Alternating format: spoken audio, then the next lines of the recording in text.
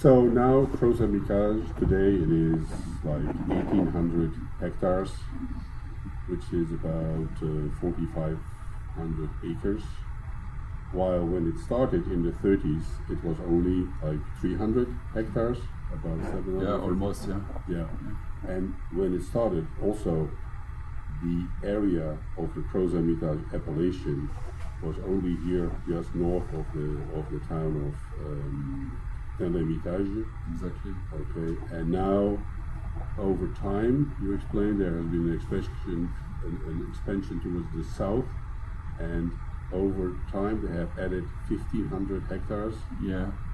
Yeah, because the extension has been done on terroir, which is mainly on the plain, so it was very easy to cultivate the vines and very easy to develop the size of a vineyard because of the mechanization.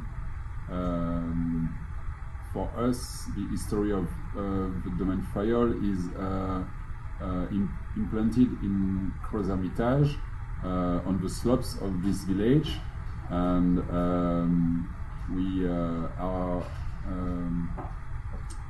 have the conviction that this terroir is very good quality terroir, and for the last 3 generations we still develop our vineyard on these slopes. On the granite we develop some character of wines which are with good complexity. The balance between the structure and acidity you will not find on the plain, of course. In the southern part.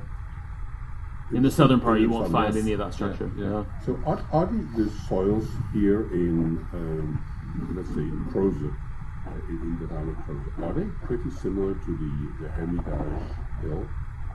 So the granite you have on Clos-les-Cornirets is the same origin as the north part of Hermitage. Yeah, exactly.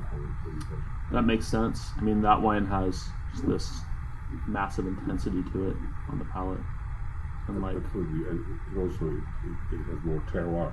Yeah, yeah. More. The wines are more deep. And yeah, the structure, thanks to the granite, is present in Clos-les-Cornirets. Yeah?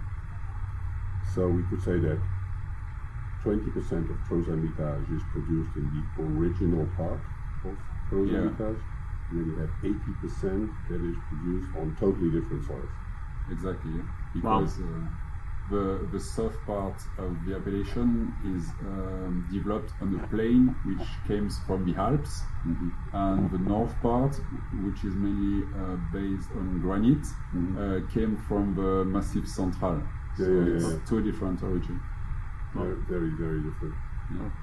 How do you explain that this could happen, that you go so far away from the original land and you still have the same name? It's quite confusing for a consumer. Yeah, it's a question we have often with the journalists which visit us, because when they have a focus on Crozes Hermitage, they are very disappointed with the different styles of wine they can test. It was a trouble for our grandfather when the vineyard were developed in the south part, because for us it was very different origin of soil. So, but today Crozes Hermitage will not be so famous about the world if it was focused on a small size vineyard, you know. Yeah. So this is the price to pay to make Crozes Hermitage much famous, maybe. It's a trade-off. Yeah. It's a trade-off. But then, as I understand, your grandfather, he was the first person in Crozes Hermitage in that village to actually bottle his own wine in the late 50s. Is that True. Yeah, he bottled his first Crozes Hermitage in 1959, Wow. and at this time there was only 2 independent winemakers Okay. bottling wine, Okay. and the second winemaker sold his estate.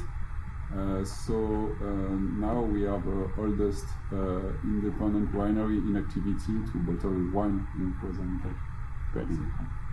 So the Cornieret and the Pontex, they're actually they are vineyards. They are what you call a climat, Yeah. and they're both are close. The Clos de Cornieret, there's a clos is a walled, and the Pontex is also it's an individual vineyard. Yeah. Both with older vines, and both are within in the commune of Crozes. Exactly. Very good. Fantastic.